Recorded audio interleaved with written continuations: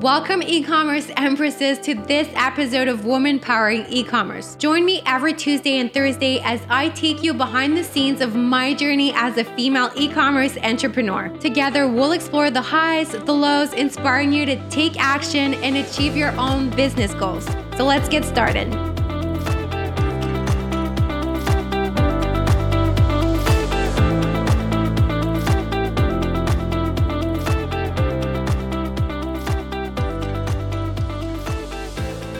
Today, I want to talk about email marketing. It's definitely something that sometimes is overlooked, sometimes not. Definitely something I overlooked for a long time and that we actually took care of last year. And that's really what I want to share with you today. Last week, we were meeting with one of our team members, Ashley, the one who's taking care of our email marketing. So he does that full time. And we usually have one meeting a month to review last month's performance, metrics, and strategy for the upcoming month as well. And it hit me, 40% of our revenue is generated through email marketing now. But last year, it was not like that. I'll tell you what we were doing later last year. But about a year ago, we were looking for ways to increase our revenue. And I was a little sick of throwing money down the paid ads hole. And we realized we never paid consistent attention to our email marketing. So we thought that it would be a good time to do it. And we felt that investing in a little bit more in that would be time, effort, and money well spent. So what we did is we hired someone who specializes in email marketing.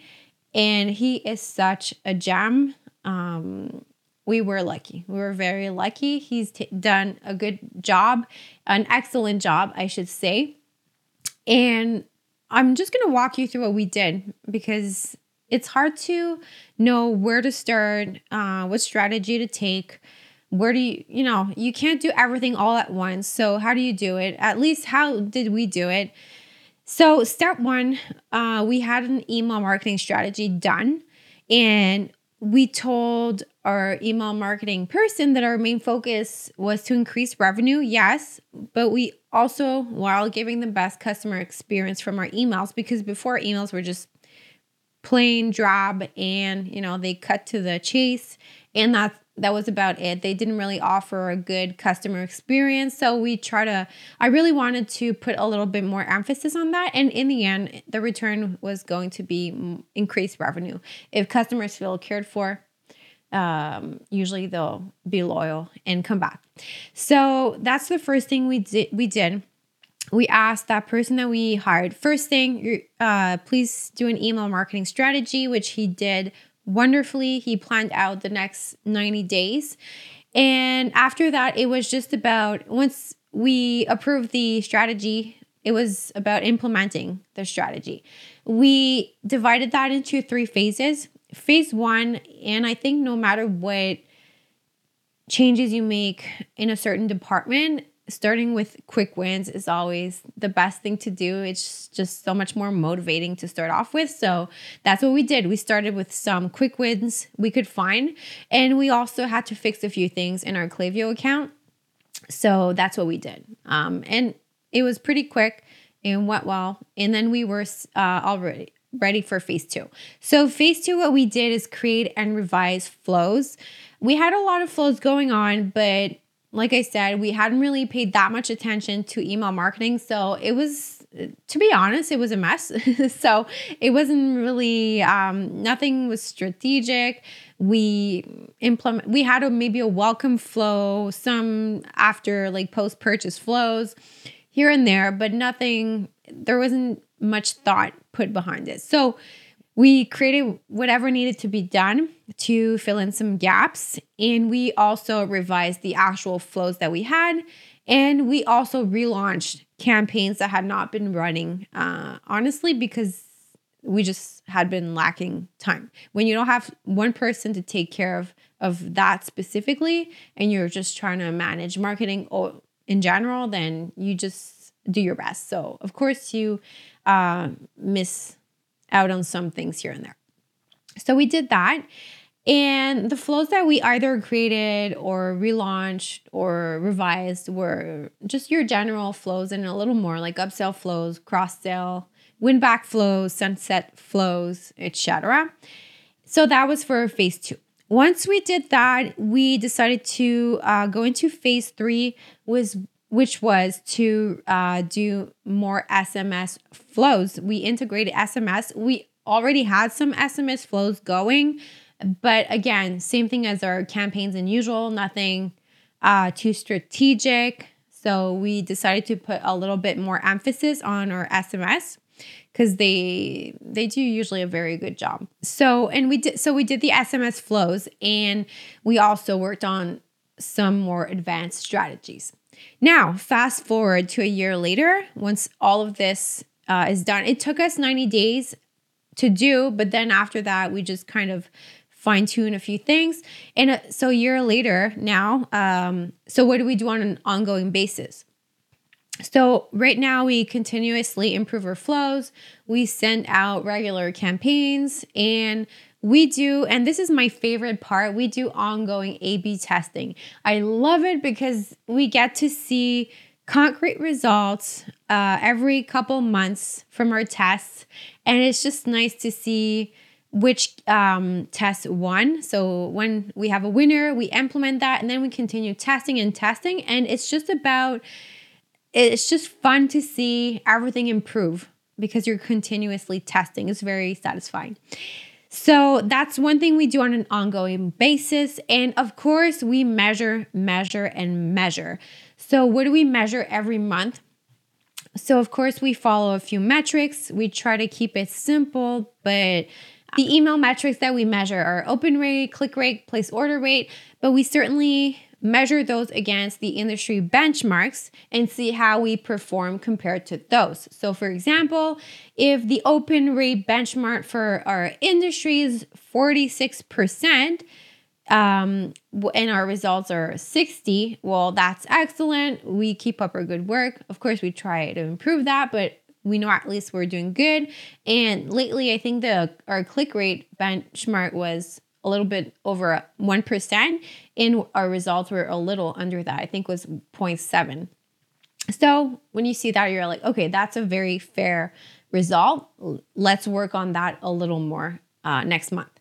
We also measure lead capture visitors, so desktop versus mobile.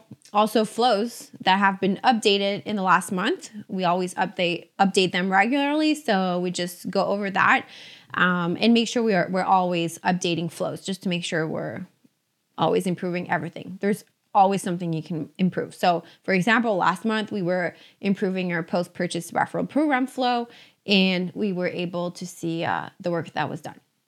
We also measure and at least pay attention to the campaign updates. And that's where most of our A/B testing is done. So last month, we tested 1 CTA versus 2 CTAs in our email.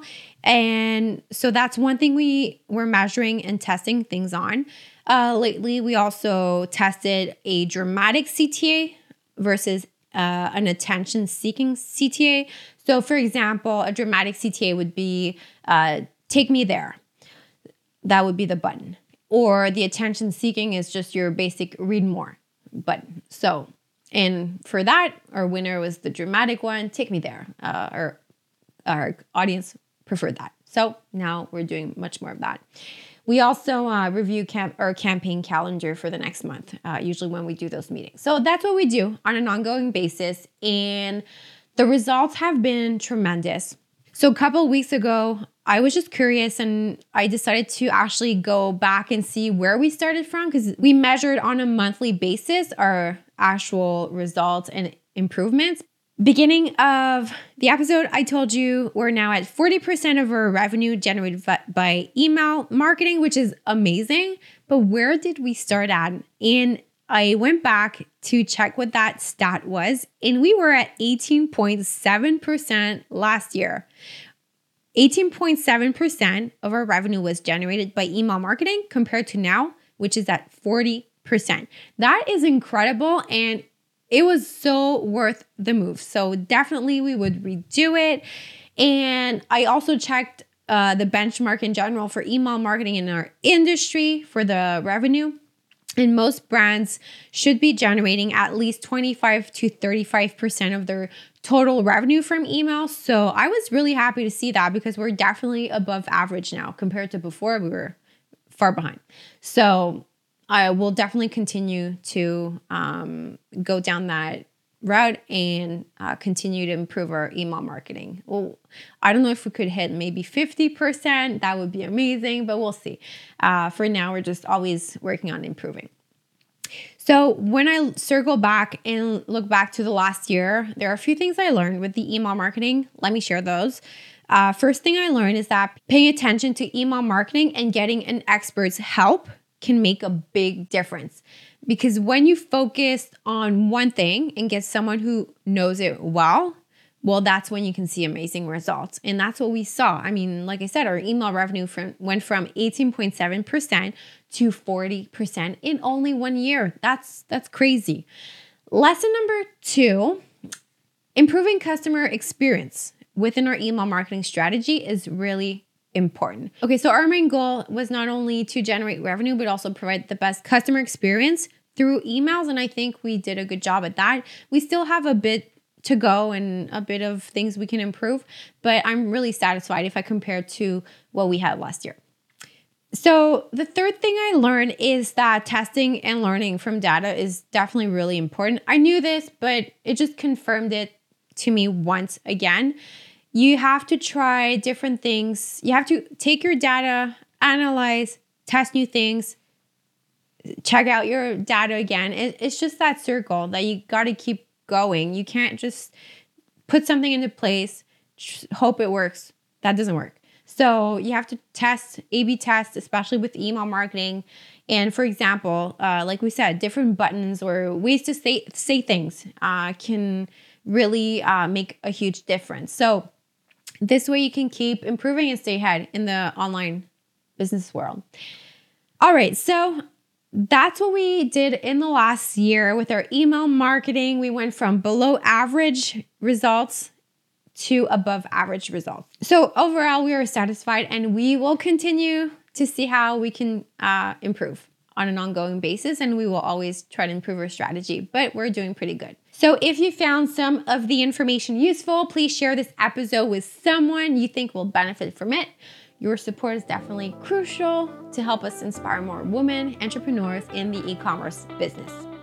Thank you for being part of this journey with me. I hope you gained valuable insights and inspiration today to keep growing and taking action towards your goals. Please follow me on social media. Also follow us on your favorite podcast platform to get notifications every time a new episode is uploaded. See you next time.